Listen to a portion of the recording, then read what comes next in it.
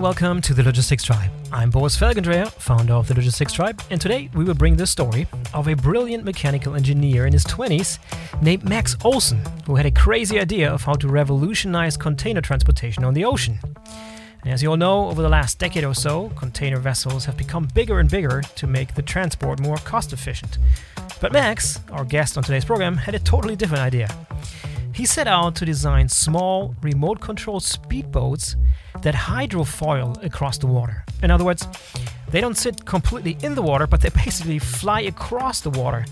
And those boats would carry 3 standard-sized ocean containers from China to the US West Coast in less than 5 days. And that's much faster than the 15 days that the journey takes with a normal container ship. How Max came up with this crazy idea, how the prototype looks like, and if his idea has any chance of becoming a viable business, all of that and more is covered in this episode of the Logistics Tribe. Super fascinating. Today's show is hosted by Jonah McIntyre. Enjoy. Max, let's just go back in time. You and me are sitting on a park bench, and you're thinking of an idea for a new business. At that time, we were sitting there, and you said, "Hey, have you ever seen hydrofoiling like in the American Cup?" And I said, no. And so then you started explaining it to me. Maybe you could just explain to everybody so we start with the right context. What is hydrofoiling and where might they have seen it? Hydrofoil is a wing that operates underwater and is attached to a boat, and it lifts the boat free of the water and reduces its drag and makes a very efficient and fast boat. And something that gets used extensively in sailing. It got used for a number of years for passenger craft in the sort of 70s and 80s, but has really just made a comeback in the last 10 years, and the last 10 years does make me feel a bit old. But yeah, it's the sort of way to make much faster, much more efficient boats. And when you say it makes boats faster and efficient, so hopefully the people who are listening to this take a second and will go Google hydrofoils. But when you see a boat that begins hydrofoiling, so let's start with sailboats, which is at the time, that was the only thing that I could picture in my mind when we were describing this. A sailboat that hydrofoils, it essentially is flying, right? It lifts out of the water. Yeah, it's as close to flying as you can get without actually flying. Yeah, and to kind of reinforce that, the first thing that goes through your mind, well, if you're not a sailor, I suppose, the first thing that goes through your mind is, well, a boat's going to go as fast as the wind. But that's not the case, right? No, these sailboats are going several times faster than the wind. Essentially, you make these boats so efficient that wind power can propel them at several times the speed of the wind. But when we were talking about this, I think the reason that we sat down on the park bench was not because you wanted to make sailboats. You wanted to make a container ship. So you had an idea that a container ship could hydrofoil. You could take a container ship, have it go super fast, and pull it up essentially out of the water so it's skimming the water. I think you described it at the time of, imagine putting a jet engine on a container ship, and instead of it just plowing through the water, it's sort of skimming the water as it hydrofoils. Yeah, it sort of started with a frustration for me around importing batteries. I mean, we were at the time both living in New Zealand, Jonah. In New Zealand, everything we have got here by a boat or by a plane. We were having huge issues at the company I was at importing like lithium batteries, like 18 650 cells. Essentially, there were 2 things going. The reason for this, is that the Galaxy Notes, the phones were blowing up on planes, and suddenly there was a huge crackdown on the shipping of lithium batteries. And so it was a huge issue. And essentially there were 2 ways. I started talking to the suppliers, and there were 2 ways you could get batteries into New Zealand. One was, waiting 10 weeks, putting them in a container, putting them in the belly space of a container ship well out of direct sunlight, where it's nice and temperature stable, and shipping them as dangerous goods that way. And the other way was to put them in an email packet and lie and don't tell anyone that there were batteries in there and hope that nobody realized. But because the supply was limited, it was the sort of like this game of, were you cool enough and were you good enough friends with the supplier that they would lie on your behalf?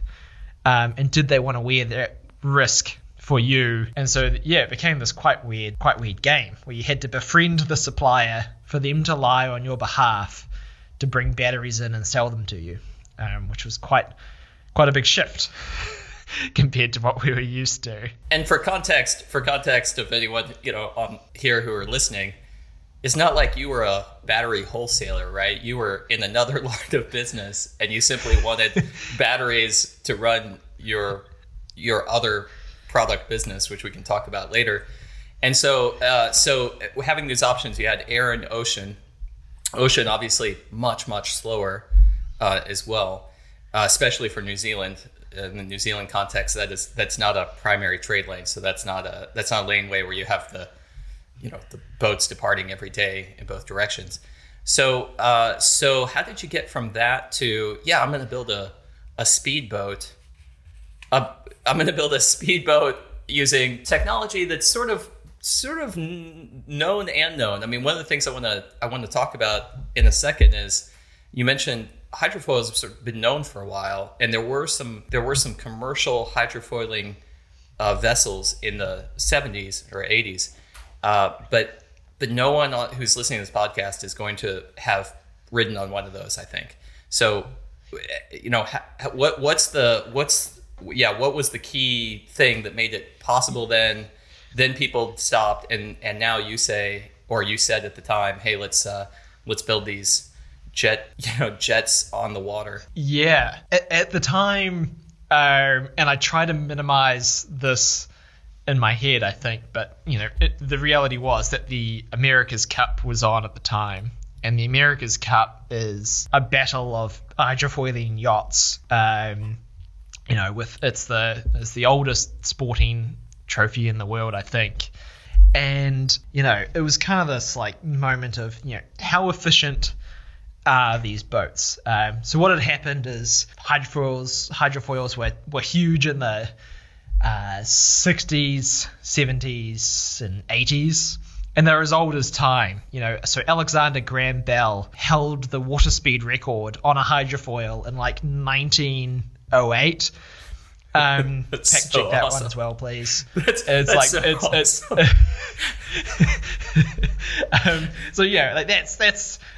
a while ago. And then they made this big suit. It was sort of like this early, a whole bunch of old-timey inventors went and played around on hydrofoils, died, came back 60s, 70s into like military, and then Boeing made a hydrofoil that operates Hong Kong, Macau. Some of your listeners might have ridden on one of those. Oh, yeah. I rode on them growing up, and I grew up to spend 4 years in Hong Kong. And I remember the hydrofoils there. But essentially the theory was, we can build the hydrofoil. The hydrofoils themselves and the boats were like entirely aluminium and made out of like giant either CNC cut or like folded plate aluminium hydrofoils. The shapes they could produce of the foils themselves, or like the wing profiles, were, just like glorified rectangles. And they did, for the tools of the time, like, my word, incredible designs that they pulled together. But they were heavy, they weren't very efficient, and they sort of compensated by just, let's go grab a gas turbine from a plane and put it on there, and we'll just if we just pour enough Jet A1 at it, the boat will go.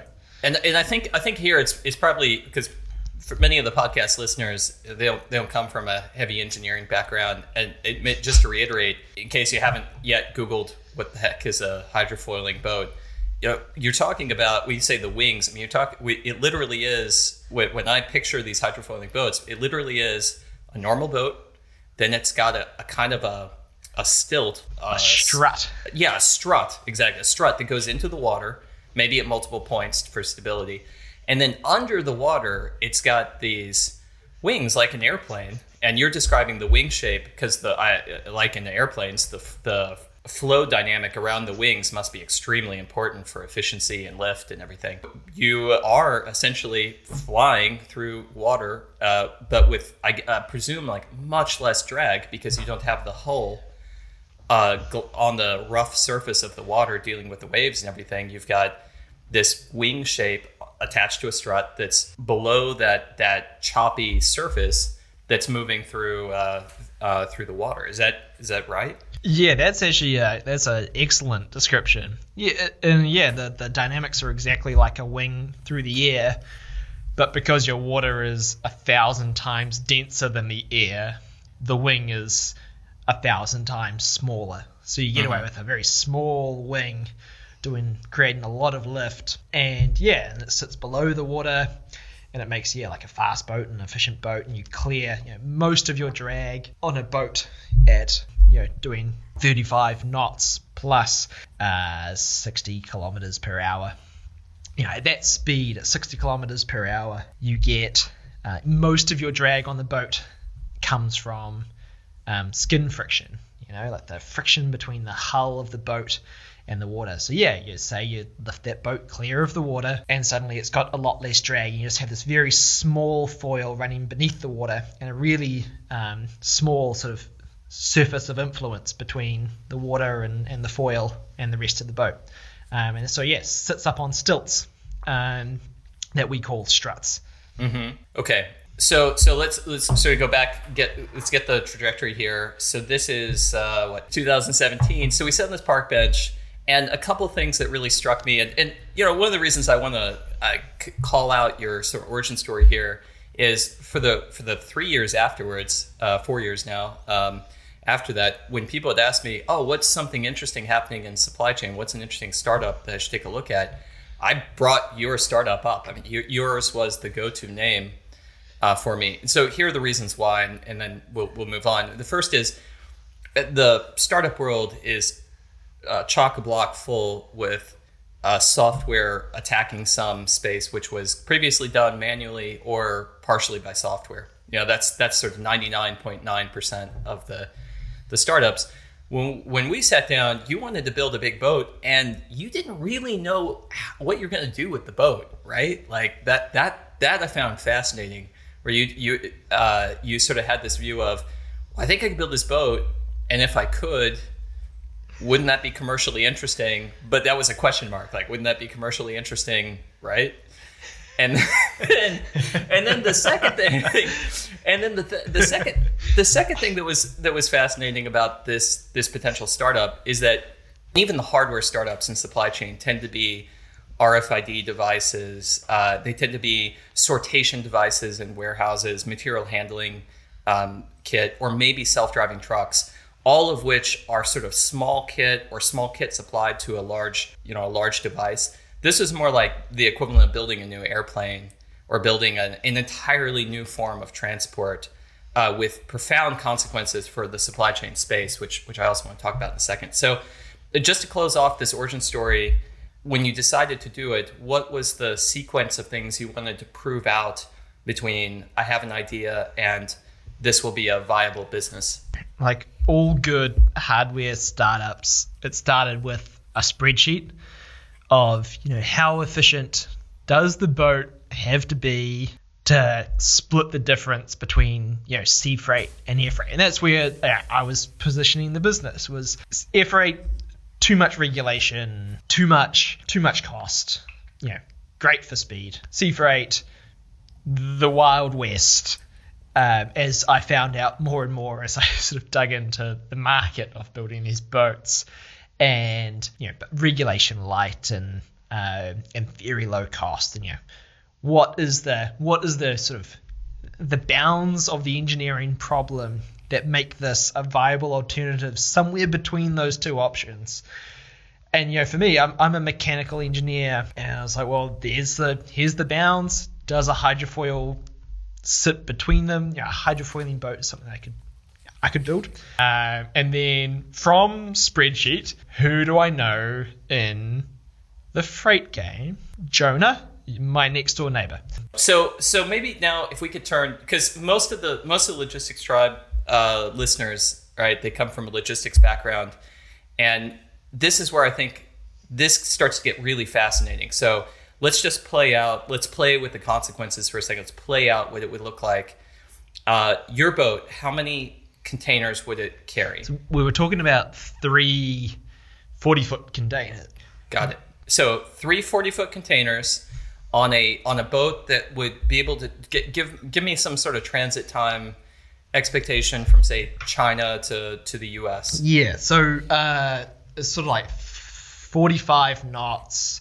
You could get, Shanghai to LAX and, it's like 5 days. Just absolutely shoot across the ocean. Because emissions is becoming quite important in the industry. The intention of these were battery operated, right? No, initially it was diesel. There was no way to get battery across that sort of distance. But if you're worried about emissions, don't put it on a plane, put it on a hydrofoiling boat. Got it. Oh, sorry, last point. Given that it's 3 containers, it's presumably a much smaller boat. That means it doesn't need to go to a major port like Long Beach, right? It can be unloaded at potentially much, much smaller ports, right? we were running, and we still are actually, in what we do at the moment is that you run an infrastructure light business, so you're not reliant on big ports. We could use secondary ports and the sort of like then the winner takes all structure that ports were sort of developing with bigger cranes, more wharf space to accept larger boats. We could make use of the smaller ports, right down to a remote jetty would be enough to load one of these little 3 container ships. We don't need the depth, we don't need the wharf length, we don't need the big cranes. It's air freight on the water. For the audience, the people who are listening who come from logistics background, I'm hoping that lights are kind of going off in their mind now. This was the other reason, besides just the boldness of the vision of, hey, I'm going to build a business around this new enormous piece of hardware, and if it works, there's great commercial applications. And if it doesn't work, of course, then we won't do it. The other thing that I found super fascinating about your business, Max, was that this would entirely disrupt and change the dynamics of ocean container shipping, because ocean container shipping has been at this race to economy of scale where you build greater and greater capacity vessels until they totally max out the canal paths at like Panama or Suez. So you end up with super ports served by super boats, which are fighting each other in kind of a price war to consolidate the industry. And then you come along and say, as quite an outsider, right? Say, hey, I think I'm going to make a speedboat. Make a speedboat that can take 3 containers to any port, and it'll do it at a fraction of air freight costs and at a transit time that's just a bit longer than air freight. Very fascinating. Can you just real quick? Can you talk about how you would have, in your mind, how you were thinking about these would be deployed? Because you essentially were thinking swarms, right? You were thinking very large volumes of these boats. Yeah, I think a thing to dig into there is that a traditional non-hydrofoiling boat runs on, what we'd call like a cube law, where if you double the length of a boat, the volume of the boat goes up by 2 to the power of 3, but the surface area of the boat, which is most of the drag, goes up by 2 to the power of 2. And so the volume in the boat escapes the drag, and so inevitably the boats get bigger and bigger and bigger. There's also some crowing considerations in there, but just in sort of an energy in, energy out basis, really big displacement. When I say displacement, non-hydrofoiling boats make sense from a fuel perspective. Hydrofoiling breaks that relationship. If you double the weight you're carrying, you also double your drag. So suddenly you don't have this escape of volume and weight away from efficiency. And so small boats make equally as much sense as large boats. And then if we sort of cast our minds into the future and we think about the prospects of autonomous ships, and then so crewing requirements no longer dictate the efficiency of boats, or the economic efficiency of boats. And then we have the situation where very large swarms of boats performing point-to-point operations with relatively small payloads in a very efficient way on hydrofoils starts to look like this whole new way to move freight around the world. Uncrewed, autonomous, hydrofoiling little container ships, 3 containers or something, zipping around in point-to-point moves. So not in a traditional container boats path where it would try to call on multiple ports to load and unload in a kind of a rotational sequence. Your boats would be going essentially direct, right? You don't have a crew manning those 3 containers. It's a review station someplace that's manning 100 of the boats remotely by watching them. Absolutely, yeah. You start with a crewed boat. A human is a fairly cheap computer to get going. Yeah, I believe. I believe NASA used to in the 50s. NASA used to describe the cheapest 150-pound mass-produced computer and robot was a human being. So you start with a crewed system, and then if you can change the fuel in, energy out relationship, and you can change the crew in, service out relationship, suddenly you can build large swarms of small boats instead of doing hub and spoke. I believe was the term you were looking for.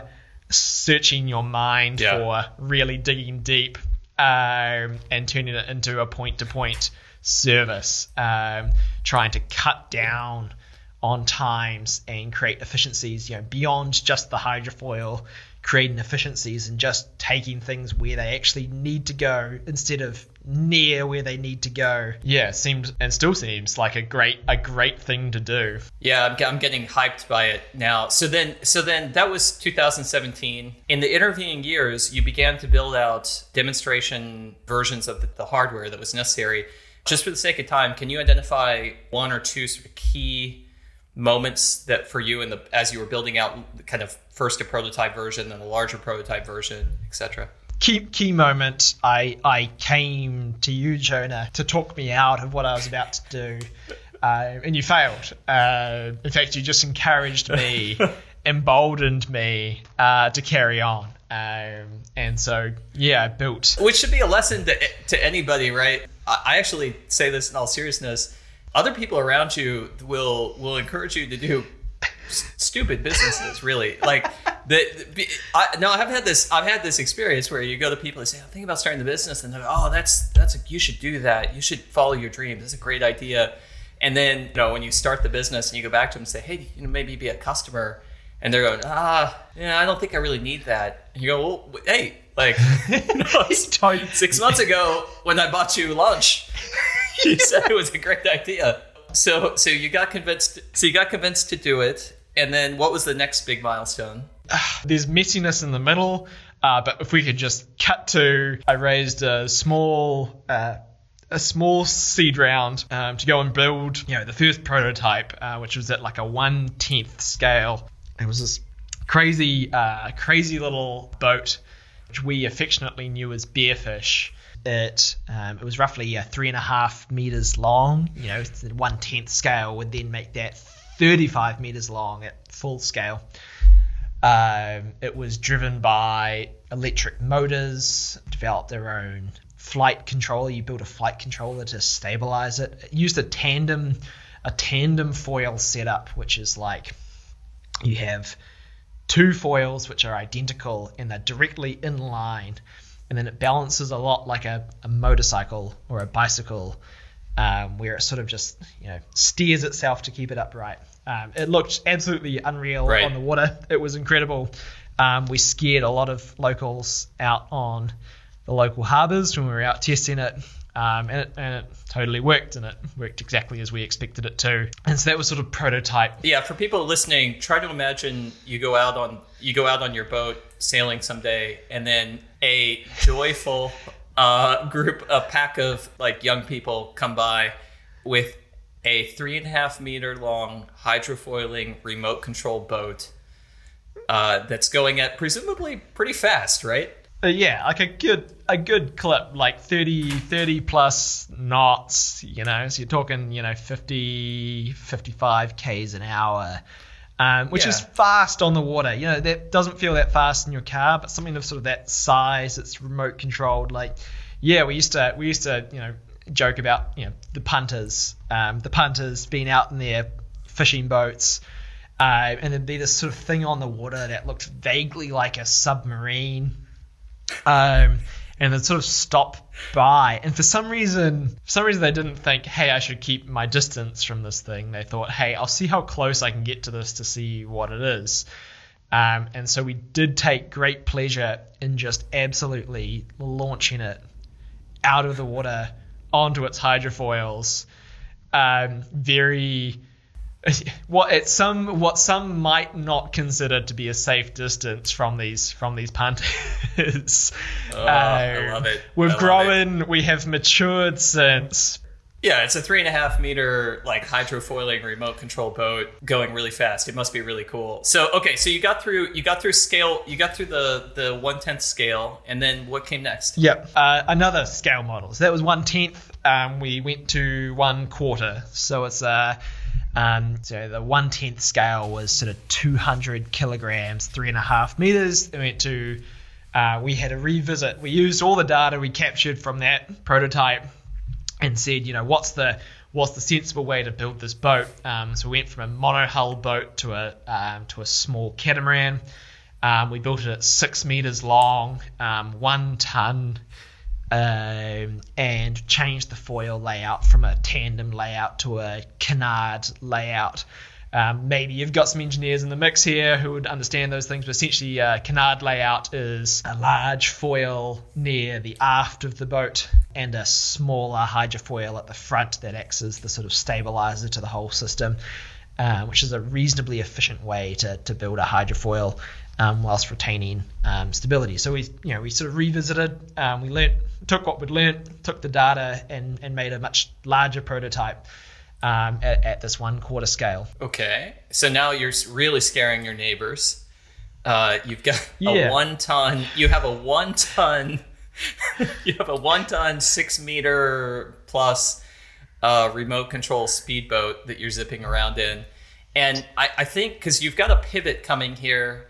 What was the moment when the pivot started to become clear? So for people who are like listening in and thinking, what do you mean a pivot? Well, today you're not still focused on container transport. You're looking at roll-on and passenger ferries.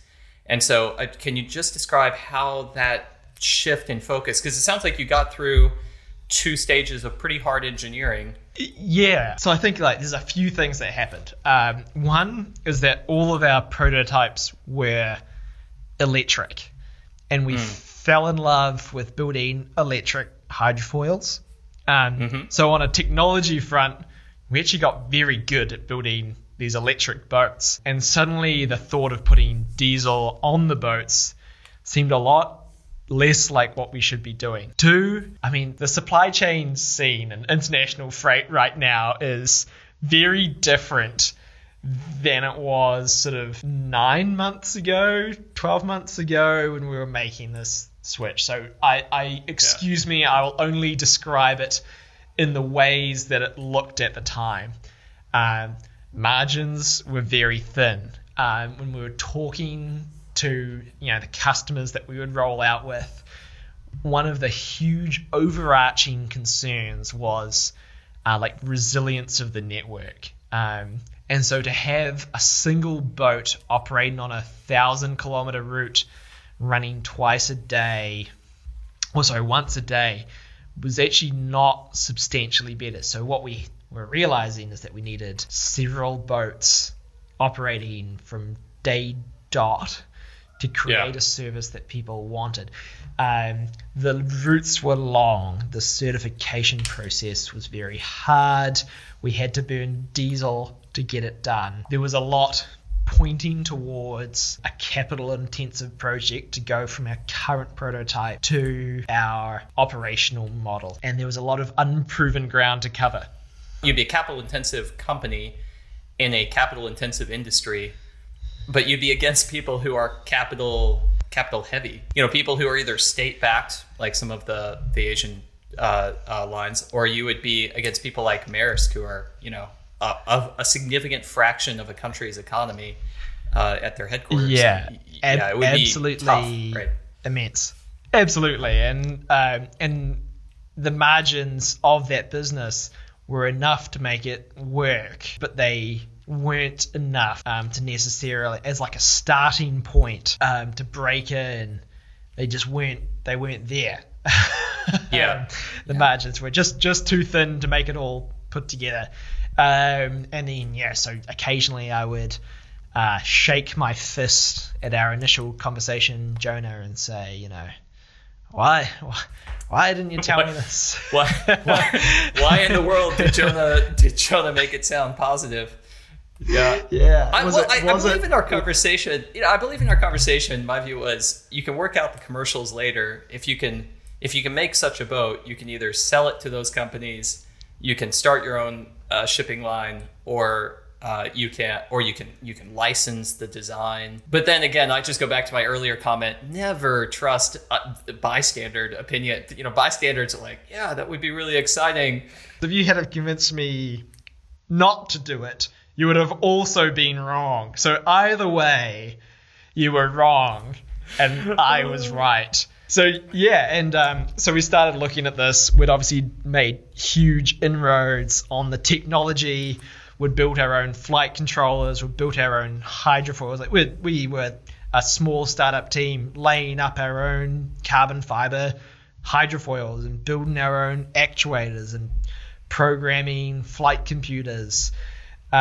Building electrical systems, building battery packs and motors, and we were pretty across the board doing a lot of stuff. Fairly multi-talented. Yeah, so you built. What was interesting about the moment of your pivot was, as any good startup, it was not an abandonment of the entirety, right? What you'd been working on. You had sequentially validated hypotheses. You had, for example, can we build such a boat, right?